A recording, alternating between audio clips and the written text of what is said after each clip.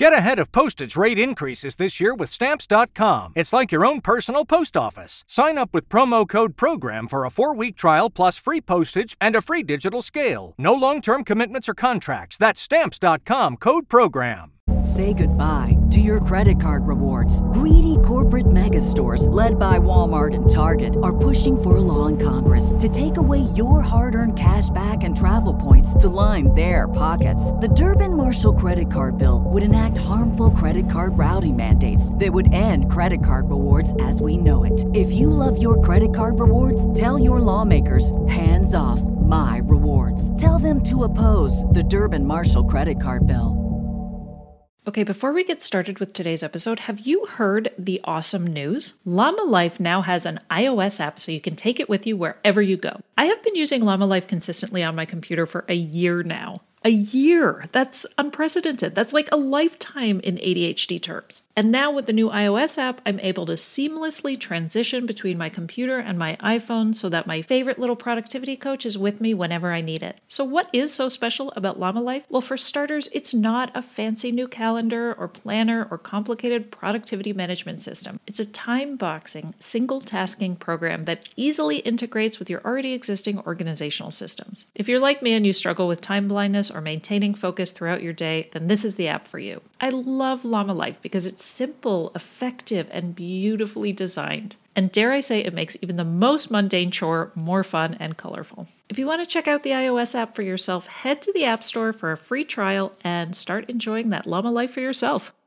That mom guilt is a real thing, and even though I was able to work from home and be there a lot, when I was crunched for time, it would keep me up at night thinking how I had pushed him away while I was trying to finish up a project and what have you. And that's kind of where some more of those types of unhappiness or the anxiety or guilt, that I might be messing it up. Hello and welcome to the Women and ADHD podcast. I'm your host, Katie Weber. I was diagnosed with ADHD at the age of 45, and it completely turned my world upside down. I've been looking back at so much of my life, school, jobs, my relationships, all of it with this new lens, and it has been nothing short of overwhelming. I quickly discovered I was not the only woman to have this experience, and now I interview other women who, like me, discovered in adulthood they have ADHD and are finally feeling like they understand who they are and how to best lean into their strengths, both professionally and personally. Okay, let's jump right in with episode 134, in which I interview Abby Lane. Abby is a creative entrepreneur, furniture designer, wife, and mom to an amazing 9-year-old son. She has a nearly 20-year career designing furniture and has, for the last 12 years, successfully run her own company, Redhead Furniture Design, a freelance design firm based in Charleston, South Carolina. Abby designs residential case goods, accents, lighting, and collections for the home, partnering with many of the top furniture manufacturers in the industry. Her designs have sold well into the millions, both nationally and internationally. Abby and I talk about how a panic attack she experienced while volunteering at her son's summer camp eventually led to her ADHD diagnosis. We also talk about ADHD and overachieving, overwhelm, stress, and perfectionism, and we share some of the ways we've each learned to self-regulate when we are approaching burnout. Without further ado, here is my conversation with Abby Lane. All right, so let's get started. I'm curious, how long ago were you diagnosed with ADHD, and how old were you, and kind of what was going on in your life at the time that really led you to start putting 2 and 2 together and thinking this could be ADHD? Sure. Well, more of a recent diagnosis. It's been about 2 years now, officially. And although now that I understand that I have it, it's just making so many things make sense. Yeah, so diagnosis came 2 summers ago. Well, not the diagnosis, but kind of the event that led me to understand that I have ADHD happened 2 summers ago. I had decided, I grew up going to a summer camp my entire childhood, and I would be what you would call like a camp kid, which is probably also ADHD. But I was really into it, like the kid that would say, one time at camp, blah, blah, blah, blah, blah. One time at camp. So that was definitely my childhood. I only stopped working there because I got like a real paying job, which is what I do now as a furniture designer. But that was literally, I probably could have gone 2 directions in my career, sticking with that or not. So I have a child now, he's 9, and he was getting old enough to be able to go to camp. And I'm very excited about sending him and been able to finally share with him some of the same things I had done. And it was a very expensive camp. Things have changed a lot since I went going there. And if you've ever looked at camps in North Carolina, they're not inexpensive to do. So I thought it might be nice to try to relive some of my camp experience as well as get to have some fun with him doing a scholarship swap where I would work at the camp while I would have him get to go on scholarship. And little did I realize this is all during COVID, which also made things, apparently COVID was another area that added a lot of stress to my life because I have a medical condition that made things a little bit more scary. And so just in general, leading up, I have a full-time job. I run my own company. All these different things were happening. But when it came to the camp, apparently that was the straw that broke the camel's back because when I had gone there as a camper, technology was still pretty basic. We weren't doing too much. Email was like about as far, and I think maybe my last year of working there, I had a cell phone, but it was in my 20s. So it had been 20 years since I had been there to work it. And while some things remained just the same in all the traditions, the back end was significantly more in-depth, let's just say. And working at the camp and trying to still run my own company. I'm a solopreneur, so I still even though I dedicated time off, definitely kept care to limit what I had going on, but I still have to maintain it. So apparently the idea of running the camp, I was camp hostess, which meant constant phone calls, constant interruptions, constant people coming in and out. Then I had a malfunction on the computer that was making my computer, not the mouse stop working and just start randomly clicking everything all while I'm trying to get a project done. And anyways, and then lack of sleep. It's a 1920s building with no AC. And apparently I'm not used to not having good sleeping conditions. And it was really hot at night, and throw in 4 days of really limited sleep and trying to get out of a working condition that wasn't the best scenario, realizing it was triggering and making some things happen. Like I could tell something didn't feel right. I had too much stress, too many things going on, and lots of interruptions, and more than I'll get into here. But all that led to my very first panic attack, which was a very scary event because of a previous condition that I have. I have in my past lived through a medical aortic dissection, and this panic attack, some physical things that were happening to me prior to, reminded me of some things that happened just before my actual aortic dissection that I had when I was 25. And so then the panic attack turned into PTSD, fun things. But all that being said, how did I get diagnosed? Well, after all this, finally getting things figured out, I removed myself from the camp situation. It was a very kind of crazy time, but I was discussing everything with a good friend of mine, and she has ADHD, and she just assumed I knew. I don't know if that happens to you a lot, but people just, oh yeah, I just knew you knew, and you just weren't doing, stuff about it. And I was like, I had never heard of it. I mean, I only knew of like little boys having ADHD, but yeah, definitely wasn't even a thing on my radar. But now that she mentioned it, and so then I immediately, because it was such a scary event and such a big pivotal thing that had happened in my life, nothing like that had ever happened where my brain had kind of just given up and like tired out and said, I can't do anymore. It was kind of a really scary experience, that whole thing, and never want that to happen again. So I immediately went and got various help and started going down the road of getting diagnosed, found a significantly better doctor that she is like fantastically well-rounded and had to do all that. I mean, it took the course of getting my first initial idea of it. It took well over a year to get everything kind of more streamlined and in tune. But things have been great now that I've kind of got my head around it, understanding what it is that was maybe amping things up. I think my entire life I probably had been dealing with everything just fine, and having my child, that added a lot more elements to my day-to-day life, which was awesome. And I loved my job and I loved doing all these stuff, but I was always like a more kind of person. And, I think when COVID came along, it was just kind of like, yeah, too much. So anyways, that's kind of jumping right into that. But yeah, that's kind of how I found out.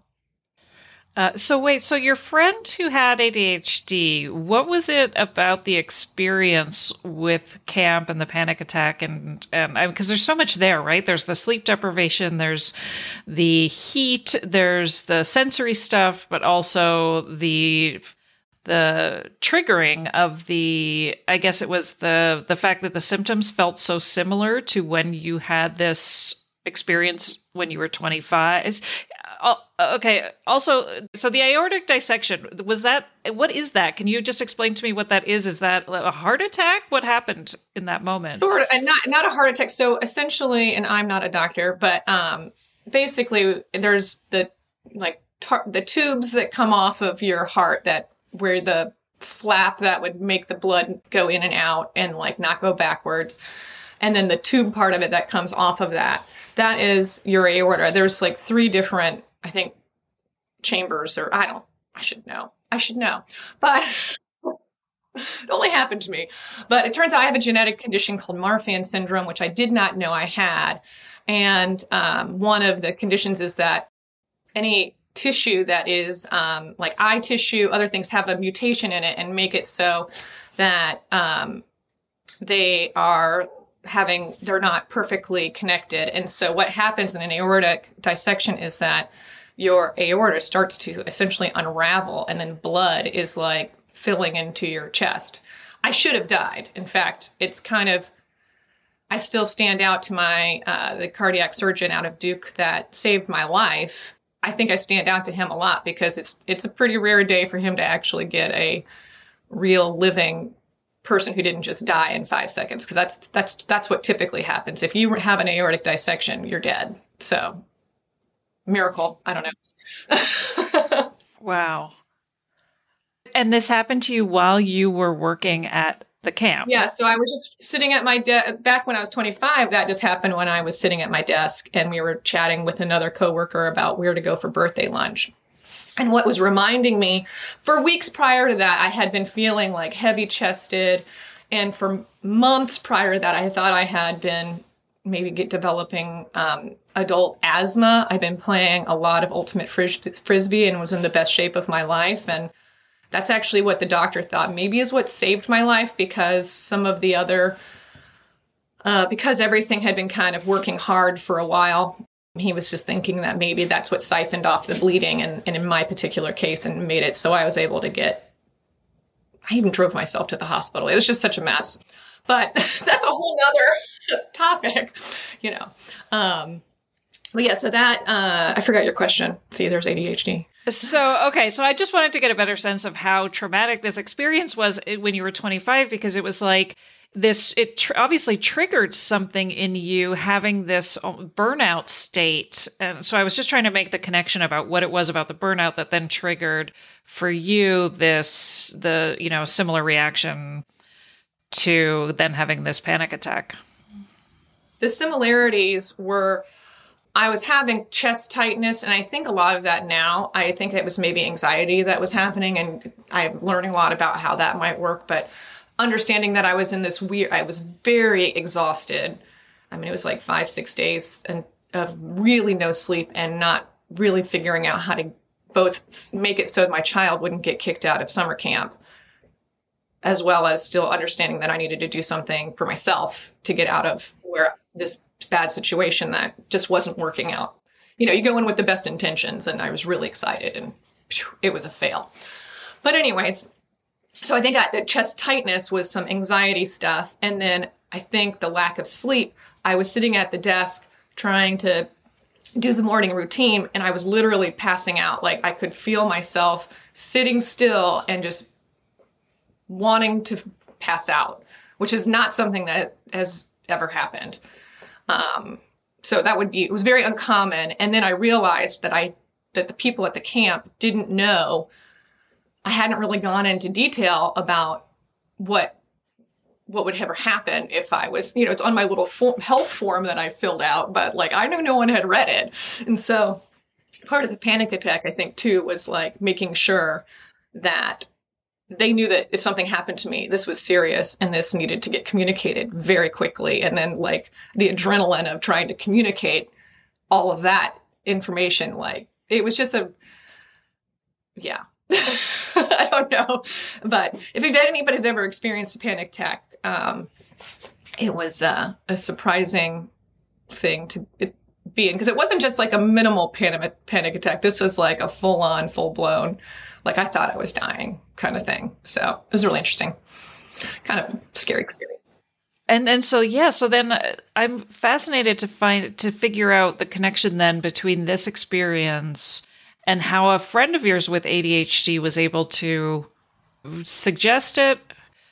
Yeah, so that was kind of a huge experience, obviously. And then that wasn't necessarily completely isolated. Then trying to get myself out, like home safely.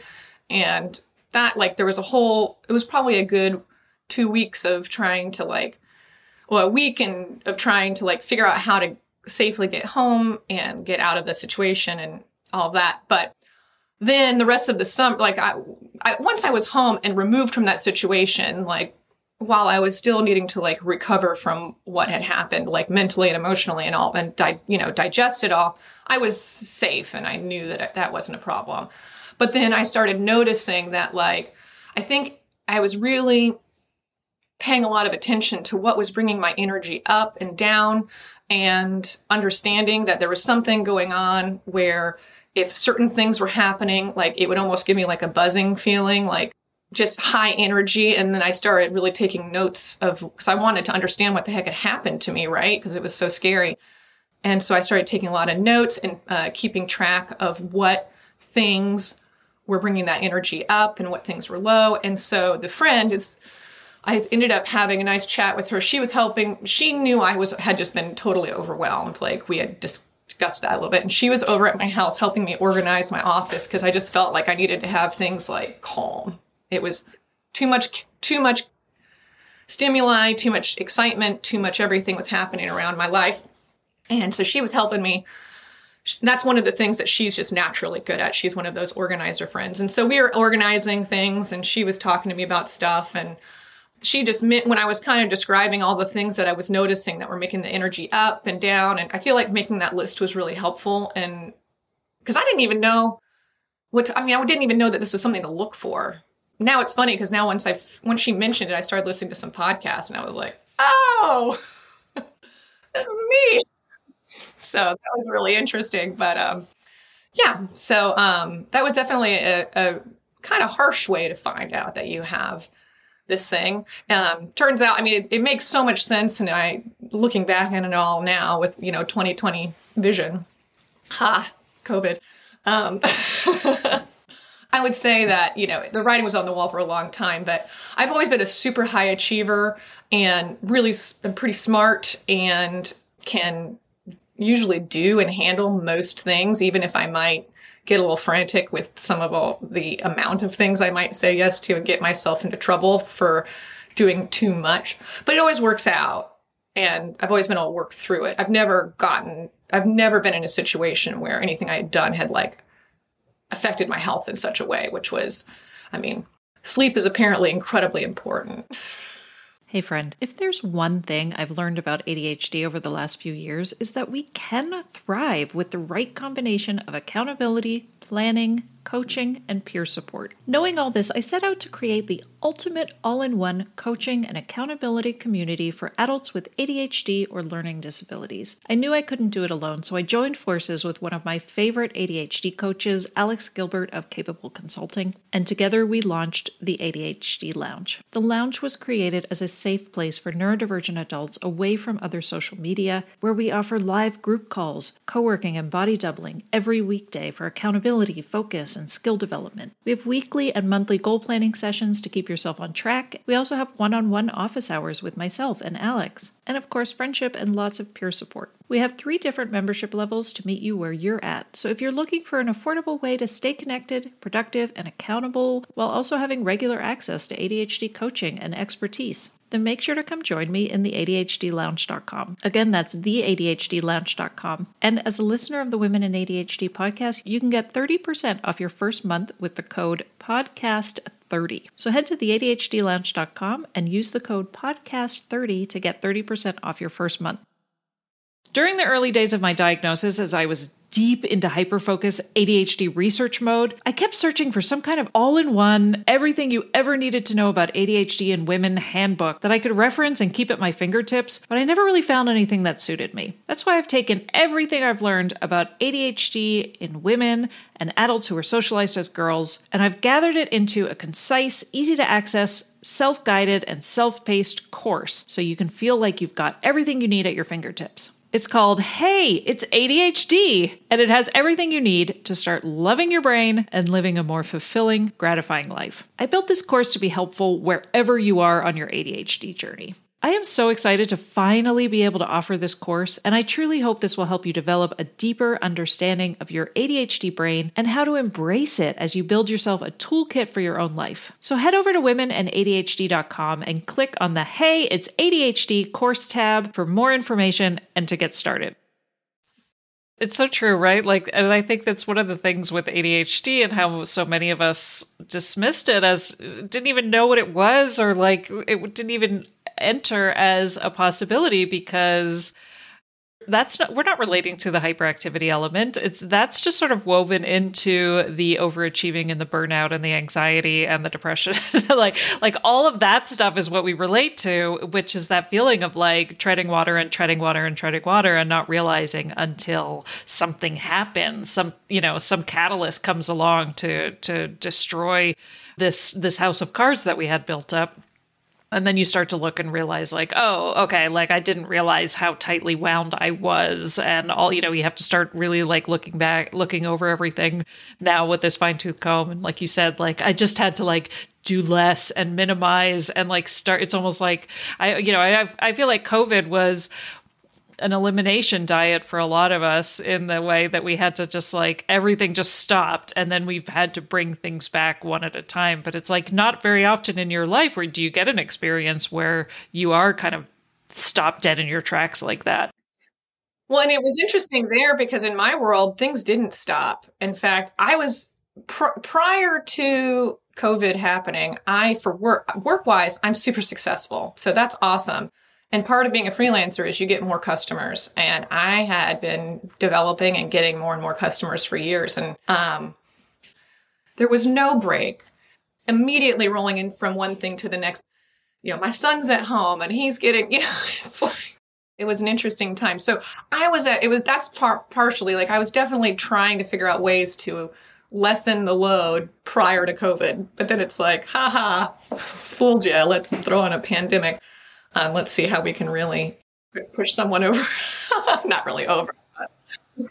That's so fascinating. You don't really think about how furniture design is affected by everybody being at home, but absolutely, right? What a huge pivot in terms of, we were all online shopping. We were all, creating all of these home offices. That's so interesting. Yeah, the one benefit I had was that I had a lot of stuff. I've been a furniture designer now for 20 years. And so I have a lot of work in the pipe that have been selling for a while. So the way I get paid is for each dresser that sells, I'll make, some percentage of it. And so I was real thankful that everyone did want to buy furniture because I sold a lot of furniture during that time. It was great. So that was good. Now, your son, how old was your son at the beginning of COVID? Was he in first grade? His kindergarten year got interrupted. Wow, that's young. I was always so grateful. My son was in the third grade, and I was so grateful he wasn't any younger because it was so like just to suddenly become the teacher, the chef, the housekeeper, all of those things while still trying to do a business was so hard for so many of us. But he's been diagnosed with ADHD too, right? He did, and actually, I kind of wasn't sure. I knew something. I wasn't sure if he had more just anxiety or what, but now that once I learned what my thing was, I was like, that's what it is. And then I got diagnosed first, and then we had him tested, and he is as well. But I think we both kind of have more, it sounded like we got tested at separate places. But it was interesting because the profile was kind of similar between the two of us. So we both have giftedness. And so there's that side of things. And so we're off the charts in some areas. And then on other sides, we're like surprisingly low. And so it's not I was told by both the person who diagnosed my son as well as myself that, yes, we have it, but it's not necessarily like the same presentation. Variation. Everybody's like spectrum or whatever. Presentation, that's a better word to say. It's not necessarily the same presentation that everyone has. So I thought that was kind of interesting. Oh yeah. I've talked about this on the podcast too. Like my son and my daughter, I never in a million years would have thought my daughter had ADHD. I was diagnosed and my son and I are like cut from the same cloth. Immediately I was like, he and I have the same issues with concentration and recall and a lot of the working memory stuff. Like his executive dysfunction and mine are very, very similar. And so immediately I was like, yes, he has it. Never until I started this podcast would I have thought my daughter had it, because she's just very, very, very high functioning, very, I hate that term, but I can never think of what else to use, but like just did really, really well in school, is doing really well in school, high honors, just very together.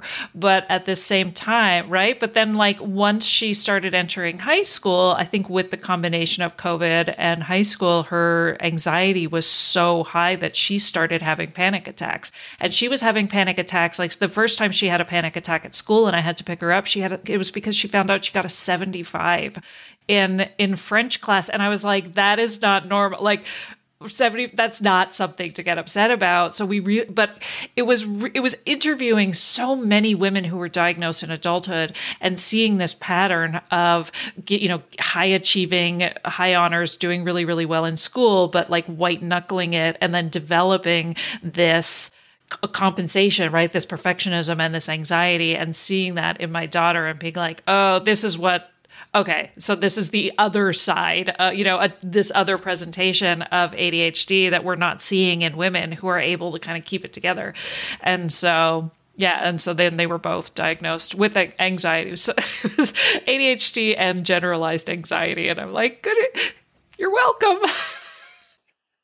And I think in my case too, a lot of where it's like the anxiety side of it maybe kicked in more once I was a mom, because then I love what I do. I'm good at what I do. I thrive. I'm crushing it as a furniture designer.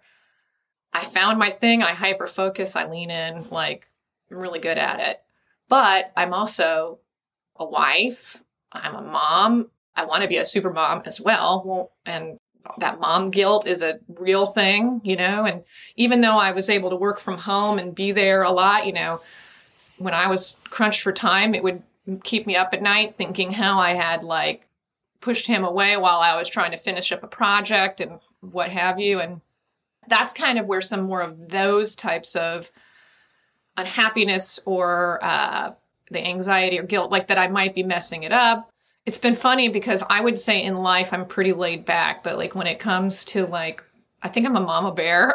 I'm like, I want to be the best mom that could be in existence. So, yeah. Right. Yeah. And I think that's a theme that kind of is woven throughout a lot of these conversations with perfectionism and people pleasing and some of those other qualities that a lot of us develop, and that desire to be like the best at everything. And like, where is that coming from? And I think a lot of it is a sense of hypervigilance, right? I think a lot of it comes from the trauma of growing up undiagnosed and really feeling like it's a control issue, right? Because you think about all the ways in which we try to get control in our life when we feel generally out of control with having not have this diagnosis. And so I think it's very interesting to me how many of us have that control mode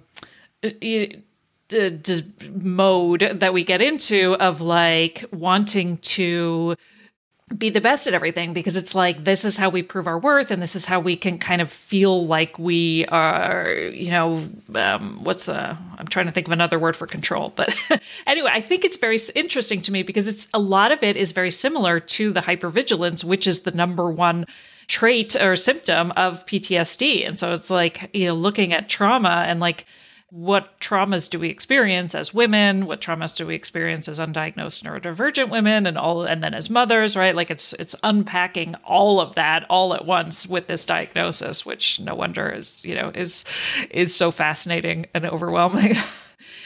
I think that's getting the diagnosis has been one of the best things because it helps me understand, like, I don't know if you've ever been in a scenario where you're just not clicking with someone. And like, I got bullied a lot in middle school, high school, and I'm sure it had something to do with my neurodivergence. I'm sure I was doing stuff that was different and off-putting to others and not being aware of it. And I feel like some of those experiences where you're just not vibing with that person, and so then they may have the pushback. So I think that might have been where some of the bullying stemmed from when I was a kid. But now as an adult, like I might be in a business setting or even just, talking to a neighbor, and you're just like, I feel awkward because I can tell things aren't right. Like I don't feel comfortable around you in this moment. And I don't know why I don't feel comfortable, but I don't feel like I can be myself or whatever. Now I kind of know it's like, oh, somehow the ADHD mannerisms or whatever are like, we're not vibing. But I now want to diagnose like all of my friends because I'm pretty sure most of them have some level of it, neurodivergence, whether it's something or something else. And I'm like, oh yes, yep, parents, yep. Right. Well, I think it's why so many of us are always confused by the am I an extrovert or an introvert, because there are people that I'm drawn to and really relate to and feel very outgoing and very connected to. But then there's also people that I feel incredibly uncomfortable around, and realizing that has a lot more to do with how we communicate as neurodivergent versus neurotypical, as opposed, and that there was always this like weird unspoken vibe that I could never articulate or address. And now being like, being able to realize that this has more to do with what are our topics of interest and how do we even how do we even talk? How do we even relate to each other? And I think that's been really eye-opening to realize that there are significant differences in terms of how people who are neurodivergent communicate and why we are so comfortable and drawn to each other, and why a lot of the friends that we've had over the years, if we're still friends 20, 30 years later, we probably are all neurodivergent for that reason. Yeah, no, that's very true. And then the flip side of that is that now I've learned to just kind of let it go. Like I don't need to ruminate on why a thing might have gone wrong because that I definitely have had that affliction since a child where like I used to like try to dissect every single thing that had happened and try to like learn from it, and wouldn't necessarily like focus on it in a bad way, but more so wanting to problem solve, because I would say I'm super into problem solving. And so I would just like crunch on those things. Well, now it's just like, I just have a different mindset now. And now I'm just like, oh, well, that was probably just from this. Moving on. Right. And it's like, no big deal. It is what it is. I love myself. Good job, Abby. And then I just move along. And it's interesting just that I feel like having the knowledge has been so powerful for me, because it's like, I just don't focus on these things that I don't need. It is what it is. You just move forward. So that's been sweet. Yeah, I feel like I often use the like river analogy for myself where I'm like, I no longer feel like I'm trying to force things or treading water or swimming upstream. It's like you said, like when you're not in a state of constantly treading water, you're able to see these moments where you're sort of like, oh, okay, I'm not going to force this. I'm not going to try to jam this into where like, this is just not going to happen. And I think that minimizes a lot of our sense of anxiety and a lot of that sense of what's wrong with me and all of the shame that comes around all of that. This episode is brought to you by Loop earplugs. Loop earplugs are my ultimate companion to a calmer and more focused life. If you're also an adult with ADHD, autism, or sensory issues, rest assured Loop earplugs are designed with us in mind. Whether you're at your favorite coffee shop or in your office cubicle or simply at home with your kids, with their advanced noise reduction technology, Loop earplugs gently lower the volume without blocking out the world completely. They're made from soft, hypoallergenic materials that are comfortable for extended wear. They fit snugly in your ears, ensuring you can wear them discreetly throughout the day. Plus, they come with a sleek carrying case, making them convenient to take with you wherever you go. Now that I'm in grad school, I love to use the Engage Plus loops whenever I'm walking around campus. They're specifically designed to reduce the level of sound entering my ear without completely blocking out all noise. My teenager loves her quiet loops for studying, and my son loves his Engage Kids loops for short intervals like riding the school bus or taking tests at school. As a listener of this podcast, you'll get 10% off your order when you visit loopearplugs.com/womenadhd. That's loopearplugs.com/womenadhd, and you can find that link in the episode show notes. Your life, your volume. So you had mentioned in the bullying, but is there anything when you looked back after your diagnosis, when you looked back at your childhood, were you like, oh, the signs were clearly there all along? Yeah. I mean, like some of the things I was pretty adventurous as a kid and reckless essentially. And like I was into the camp thing as we talked about. And I was at home alone a lot in the evenings because my mom was a flight attendant and my dad worked late. And so I just filled time up with stuff. And like I grabbed some rope out of the garage and would learn how to rappel out of the window of my house. Like it was just like I was perfectly safe. I had learned how to do it at camp. But yeah, I mean, like I tell that story to people. They're like, what?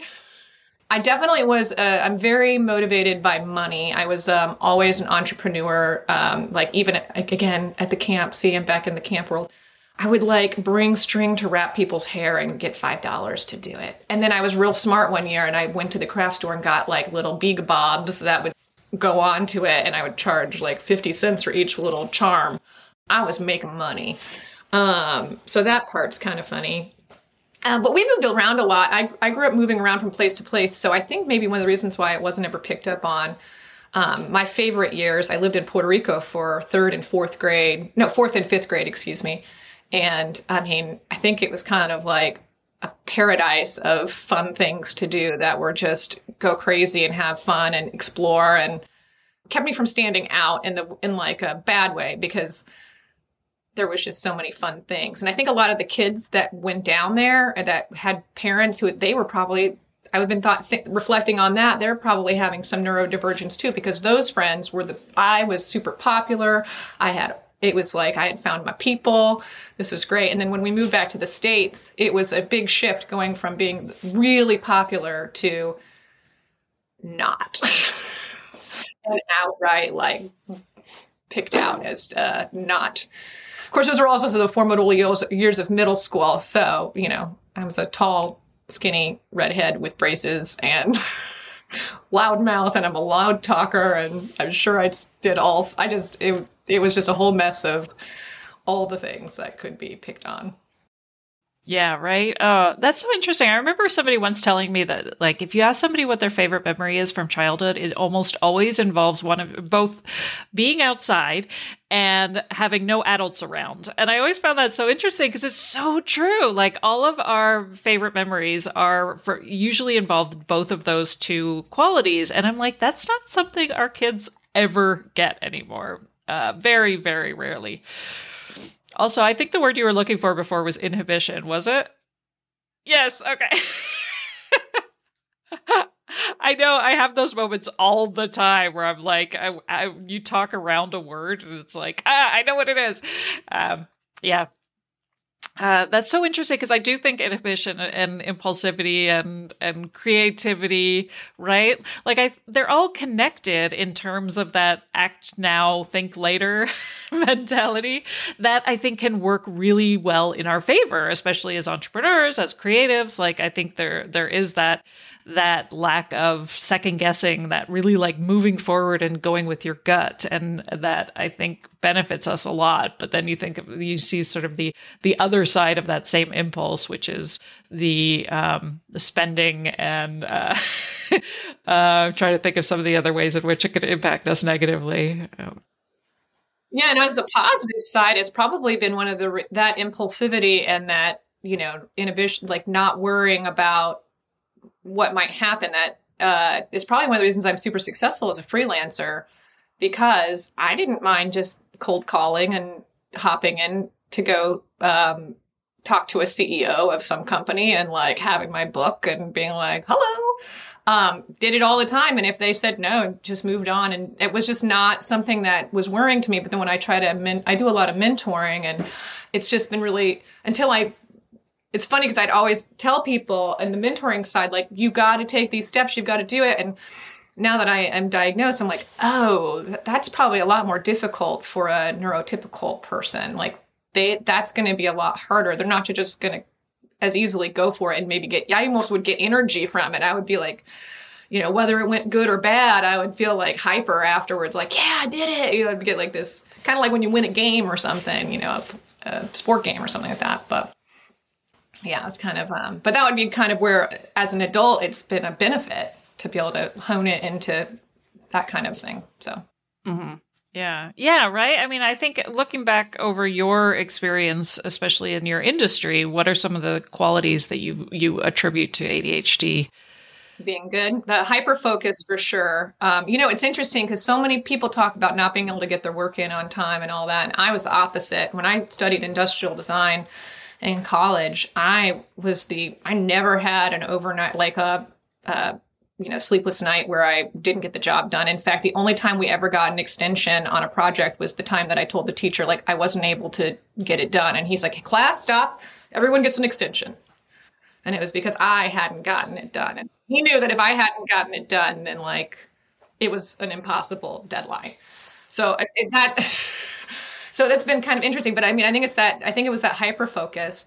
And I figured out, I don't know what this is about my brain, but I've learned that some other folks in the creative world do this too. But I have to have either like an old television show playing or music or something. And when I have that playing in the background, especially if it's something I haven't seen before or that I have seen before, I can just like put that on the side and it will like put me in total focus. It's really weird. I can't write an email or I have to turn it off to do that. But when I'm drawing, if I have that going, I can just stay there for hours. And for whatever reason, that combo seems to keep me visually, because I'm on the visual side of things, visually focused. Yeah, I know, right? It's so interesting. I had a previous guest articulate it once really well, where she was saying that like there's this part, it occupies the part of your brain that is distractible, right? So if you can like keep that part of your brain, and I feel like it's a very neurodivergent thing to talk about our brain in as though it's like has these different parts to it and they're all battling with each other. And I always, we talk about our brains in third person, which I always think is interesting too, where it's like with this petulant roommate, right? But this idea that there's like this section of your brain that is highly distractible. And if you can actively occupy that part of your brain, we can enter into this intense focus with a lot of the other, something that's a little not quite using the same section of your brain, right? Like I think about that with doodling is such a perfect example of how we are able to anchor ourselves to a task. Yeah, and I used to do like friendship bracelets as a young person, and I'm realizing now that's so interesting. I really never thought about it like that. The way that you said, the occupying your brain. I'll remember that now and think about that. Oh yeah, I mean, whenever I'm getting into a show or something, like, oh yeah, I'm just occupying that section of my brain so I can stay focused. But that's been kind of a superpower there, figuring that out. I think I just happened to figure that out in college. And I just have been using that. And thankfully, my very first job, my boss, who's to say he's neurodivergent, could be, he was of the mindset, like, it was a small company, 15 people, and it was kind of the perfect place to get started in a career. And he's just like, if you get your work done, like, I was probably one of the highest performing designers in his office. And he'd catch me sometimes watching TV. I was trying to be sneaky about it. I had 2 screens and I'd have that going on. And he's like, look, I don't care. You don't have to hide that from me. He's like, if you're getting your work done as great as you're doing, like, no problem. Like, do what you need to do. So that was really, not every boss would be so understanding. I feel like I lucked out having such a great experience straight out of school. I know, right? And I feel like that's such a great example of having a supervisor who is like, what is even the word, like output oriented versus process or method oriented? Because I've had supervisors who didn't care what I did. They just wanted to know, they wanted me to be very by the book in terms of how I did things. And, I use the example of my publisher a lot, who was very frustrated with the fact that I would do things last minute.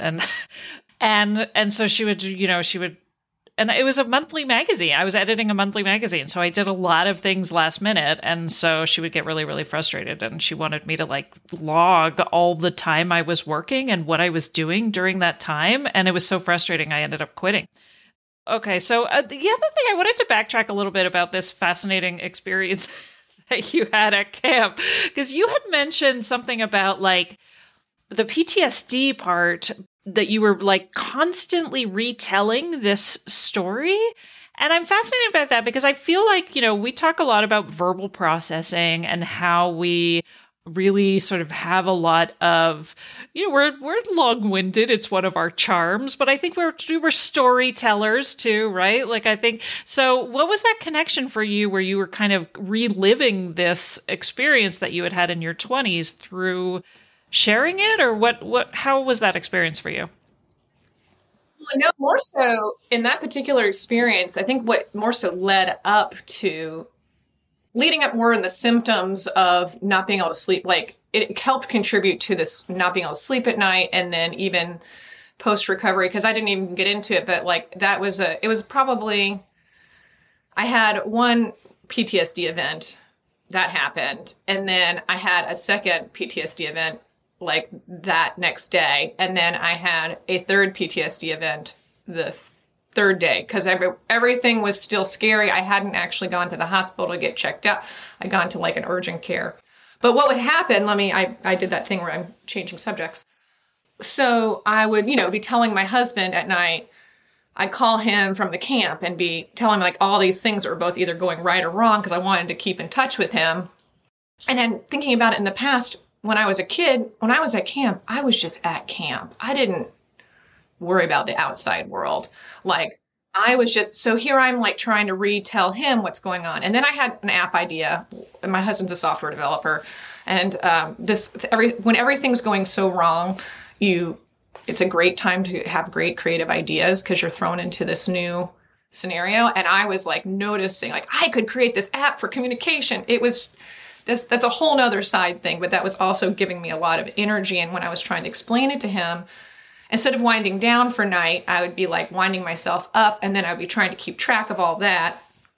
And so then that was happening. And then after the first PTSD event, and I was trying to get myself home, was telling my husband about stuff, which was kind of making me relive and having that tightness of chest. And like, again, because of my heart background and my issues with the heart stuff, like it was like didn't feel right. And when things don't feel right in my particular case, like that actually needs to get checked out. Like it's not, it's like, it's kind of hard too I noticed in the healthcare industry, it was weird because here I have a legitimate thing. I know this is probably psychosomatic. Like I even knew that. I knew it probably was. But trying to get the right healthcare, get actually scanned so I could no, like things are good. Because I get a scan every year. Like this is normal for me. So anyways, so then, I had to leave this camp early. I had to get myself, it was bad enough that I was like, I cannot do this. And trying to get myself home. So then I went to my aunt's house. She's a couple hours away. And was telling her about the whole story and what was making me so aggravated, and the whole situation of how I left was a whole nother story. They handled it really poorly. It was a surprisingly, shockingly, really poorly handled situation. And that infuriated me as well, because here I know I am a grown woman who's smart and capable, and him having a situation.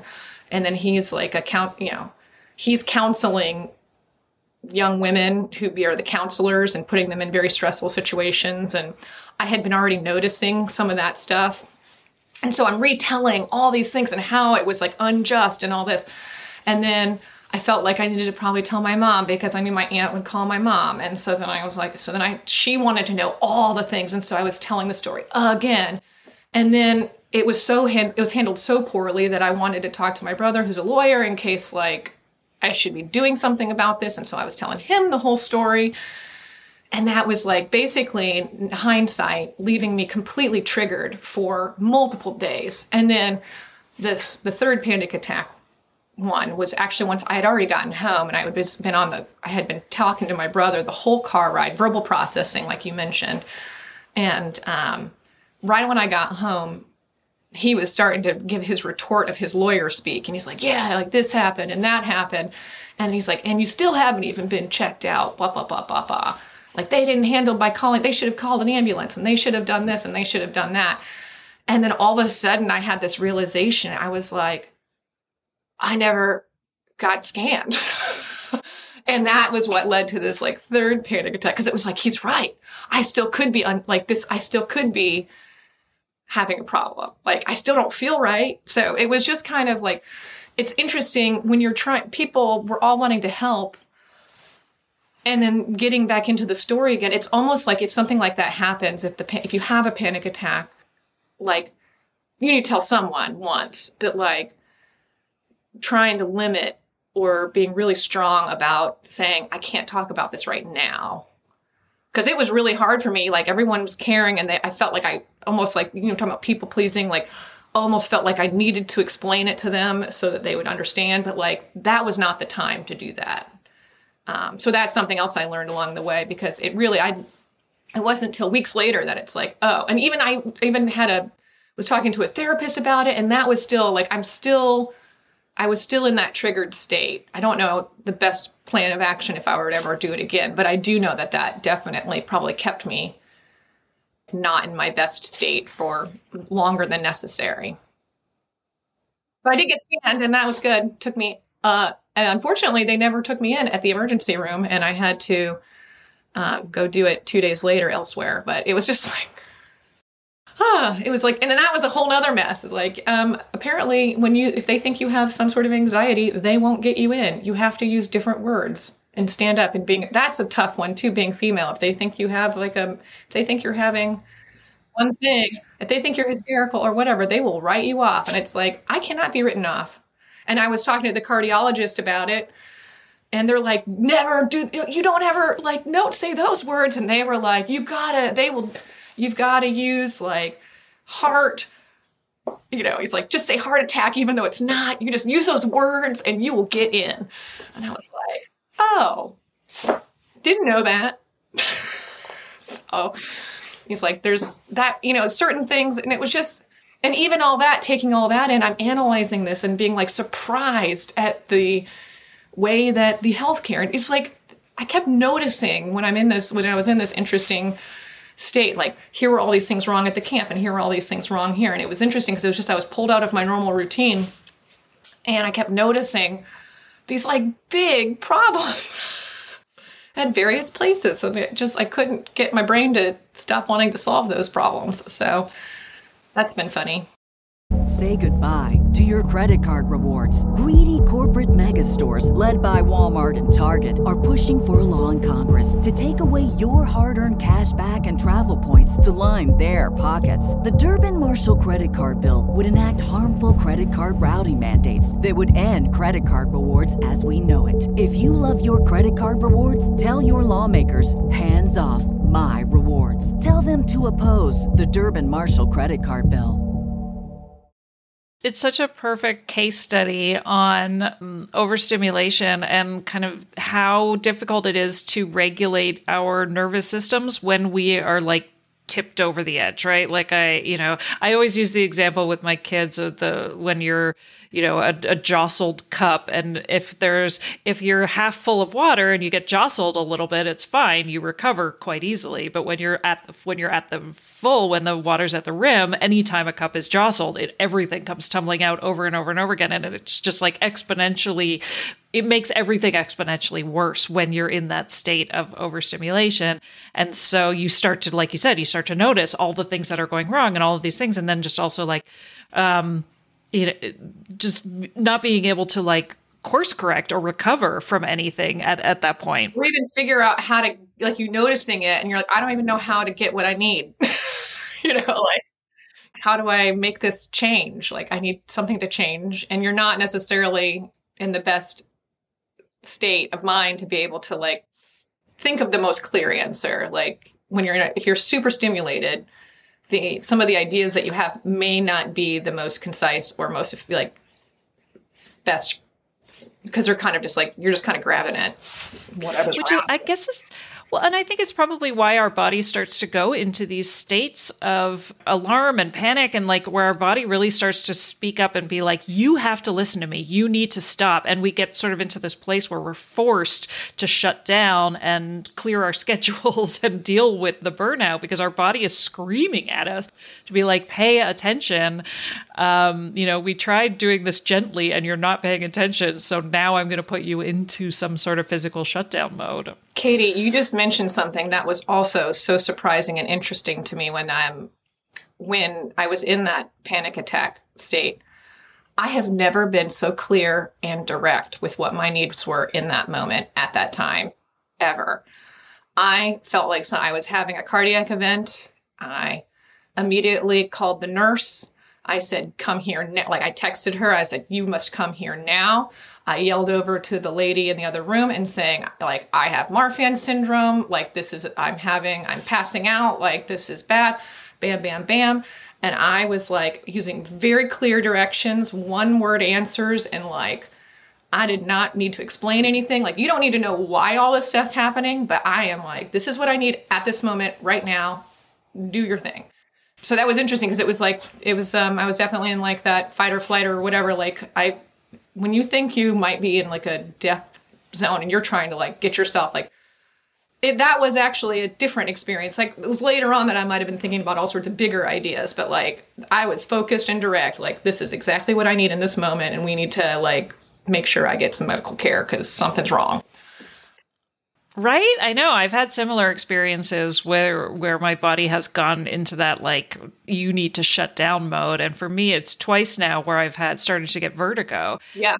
I had to go too. Yeah. That was also on there. Right. And where I had to, and that's been kind of the trigger for me to have to, where I'm like, I literally can't function. So I have to stop everything. And then it becomes that like regulatory, elimination diet, right? Which is like we have to just stop everything and then slowly bring things back.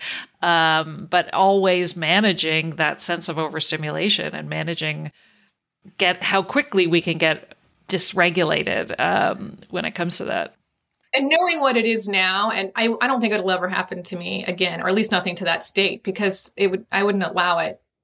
I would never allow myself to lean into all that. Like I didn't realize how all these things were building, but just like you, when you're saying, oh, now I have a thing. And as soon as I notice this, I do that. So like same thing. As soon as I'm noticing something different in my body or a tiredness or what have you, I now have like healthy solutions.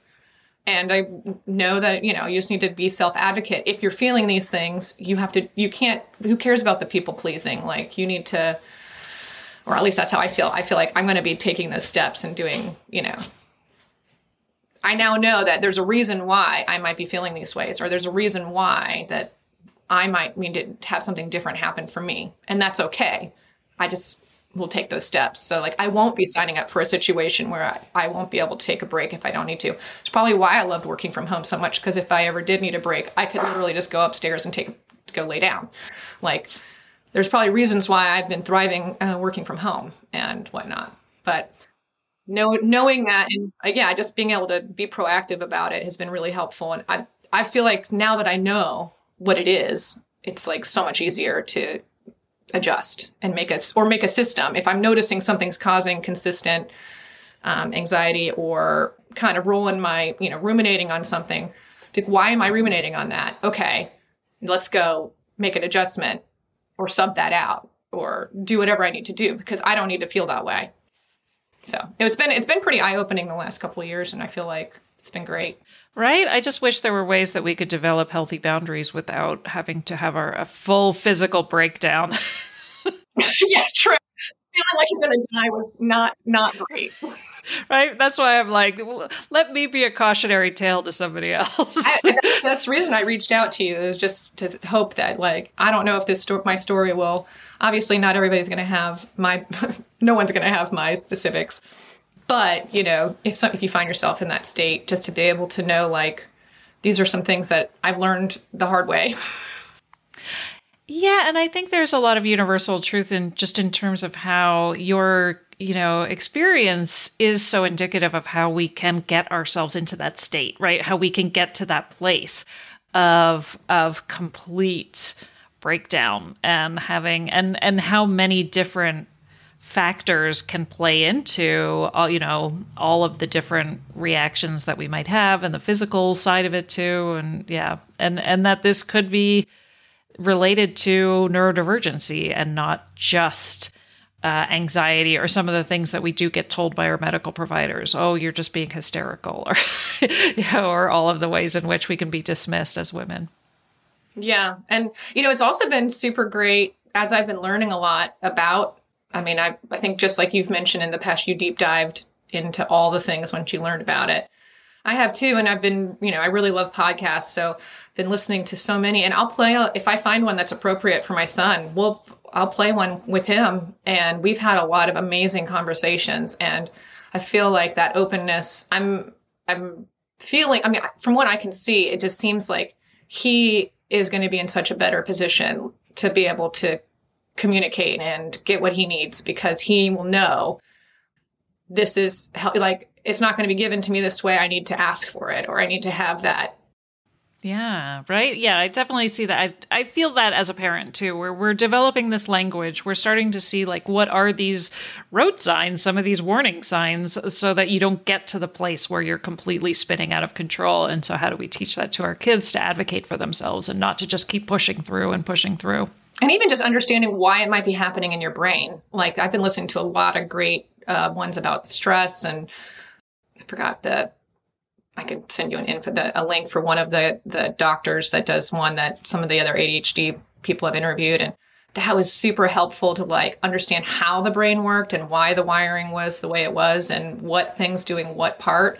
Just know, maybe I'm a little pretend scientist. I don't know. I find it fascinating, and it really helped me say, oh, okay, so in order to do that, all I need to do is, like, bam, bam, bam, and that'll help bring me back to get that stress level back to equilibrium, or restore, and especially where you want it to be getting restored. Having that restoration period, I think, is probably the thing that had been missing for years, and it's not missing anymore. I've made that a pretty huge priority. Awesome. So what are some of the ways that you self-regulate? Well, I lay down when I feel like there's definitely something that still happens physically to me from time to time. And I don't know, I've never been able to figure out, like, a trigger or something I can avoid. I don't really know what happens, but I'm noticing that when it does, I'm going to take a pause and take a break or take a deep breath. And it could just be just life. I don't really know why that happens, but it does. So that's just the deep breathing that's been helpful. And then, really knowing how not to, like, not ruminating. And I know that's like, how do you not ruminate? But I say, I'm going to put that on a list of things to do tomorrow, or I'm going to, have that be a tomorrow thing. And I've been pretty good at sticking with it. Yeah, of course I might wake up with some ideas or whatever. I did just start taking a medication that helps sleep, adds a little bit of help for sleep at night. If I am, like, and I can usually tell, like, oh, I've had a really stimulating or busy day. So that's been helpful. Being able to take that It just helps calm the mind. And I don't even take it every day, and I take like the smallest dose you can. But that's been helpful. And then going outside, focusing on the things that I want. So like, why did I want to go back and work at camp? Like, I actually am very successful and do make enough money. I'm just a cheapskate and didn't want to pay it.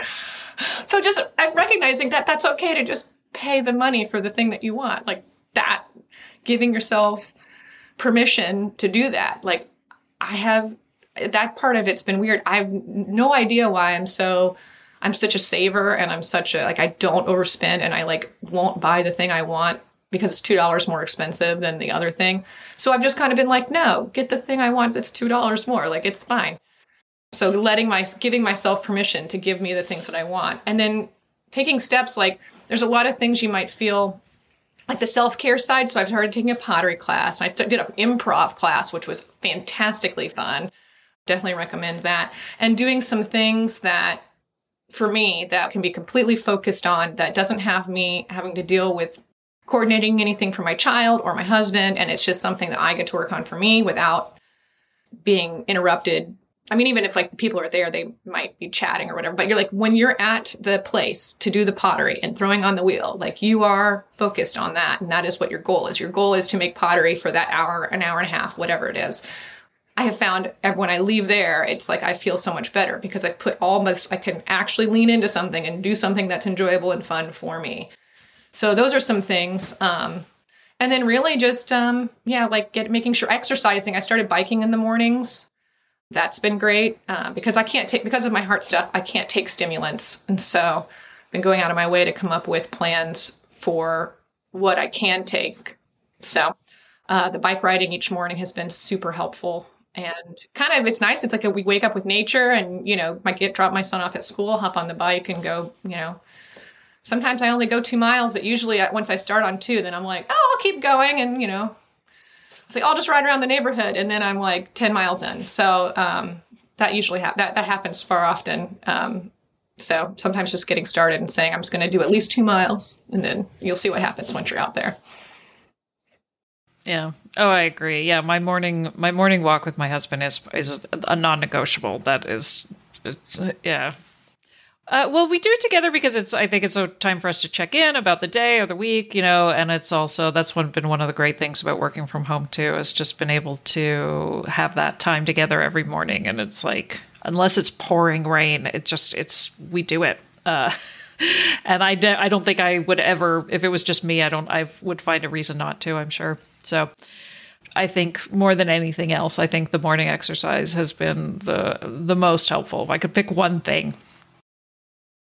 Yeah. And especially outside for some reason, there's something about like the birds chirping and even if I'm having to like bundle up and wear a huge jacket, like, I don't know, it's still worth it. Like, I'm not going to go in the rain, but I've noticed the days that I don't do it, or if it is raining or whatever, not, and I try to just work out inside, it's fine, but it just doesn't quite set me on such a positive footing forward. So, yeah. I know, right? I've actually heard some interesting theories about the visual stimulation of being outside in nature and the peripheral light stimulation that we receive when we're in nature that's similar to EMDR therapy, that there's something about the like visual pulsing peripheral light stuff, which makes sense to me because I'm like, it's like a little brain massage.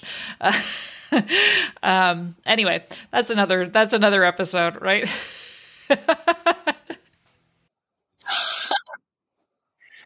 So you must be listening to the science podcasts as well. Yes, we like a lot of the same things. I should know whatever you listen to there. So I'm curious if you would rename ADHD to something else. Did you come up with a name? Oh, sort of. It's not super catchy, but basically highly observant creative thinkers. Okay, I like that. For sure, right? I think because that's one of the things I always feel like is like, what would be a name that I would have actually been drawn to before my diagnosis, because oftentimes when I think about like regulation and executive function, those aren't terms that I had any idea. I never would have thought, oh, that's me to a T. But the like overstimulation or any of the like chronic overwhelm, those ones I'm sort of like, oh yeah, that I definitely would have related to. Yes, I was trying to think of the positive side of the disorder part, but I get that why we have to have it be a, we talk about the negative to get services and whatnot. But well, that's awesome. Well, thank you so much for sharing that fascinating story and your experiences too. I found that really, really interesting. And so your furniture company is called Redhead Furniture, right? Redhead Furniture Design, yeah. And then another thing I've been doing for fun for myself is been doing more pet portraits, and been getting kind of into that lately, which has been fun. And I was just putting out to some friends, like, do you think I should start selling these? Because I used to just do them for like raising money for fundraisers and whatnot. But this is last week, I've put some stuff up and everyone's like, I could have like 10 orders on things right now. So that's pretty fun. And that's, I've been posting those, Abby Lane _design on Instagram. So anyways, that's there. I'll put a link to that for sure. Good to know.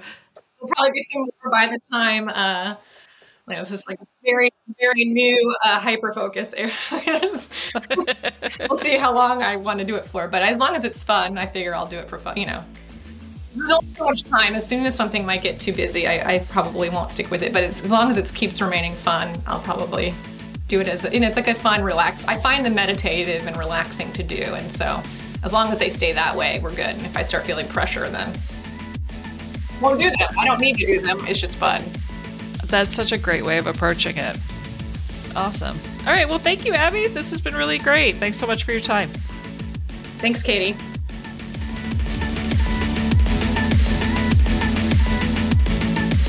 And there you have it. Thank you for listening, and I really hope you enjoyed this episode of the Women and ADHD podcast. Also, we ADHDers crave feedback, and I would really appreciate hearing from you, the listener. If you're a fan of the podcast, please take a moment to leave me a review on Apple Podcasts or Audible.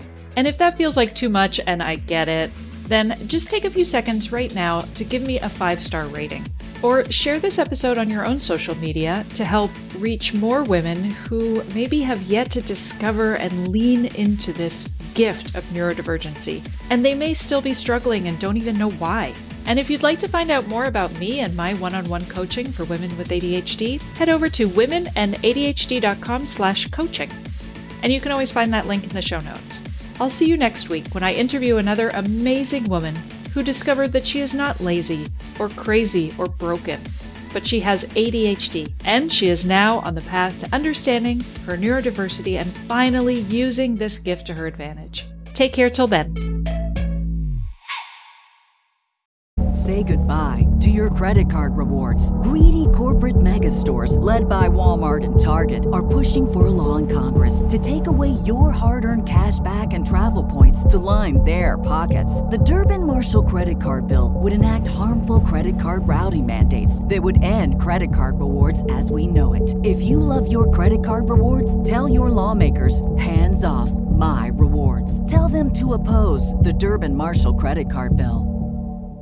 Okay, before we get started with today's episode, have you heard the awesome news? Llama Life now has an iOS app so you can take it with you wherever you go. I have been using Llama Life consistently on my computer for a year now. A year! That's unprecedented. That's like a lifetime in ADHD terms. And now with the new iOS app, I'm able to seamlessly transition between my computer and my iPhone so that my favorite little productivity coach is with me whenever I need it. So what is so special about Llama Life? Well, for starters, it's not a fancy new calendar or planner or complicated productivity management system. It's a time-boxing, single-tasking program that easily integrates with your already existing organizational systems. If you're like me and you struggle with time blindness or maintaining focus throughout your day, then this is the app for you. I love Llama Life because it's simple, effective, and beautifully designed. And dare I say, it makes even the most mundane chore more fun and colorful. If you want to check out the iOS app for yourself, head to the App Store for a free trial and start enjoying that Llama Life for yourself.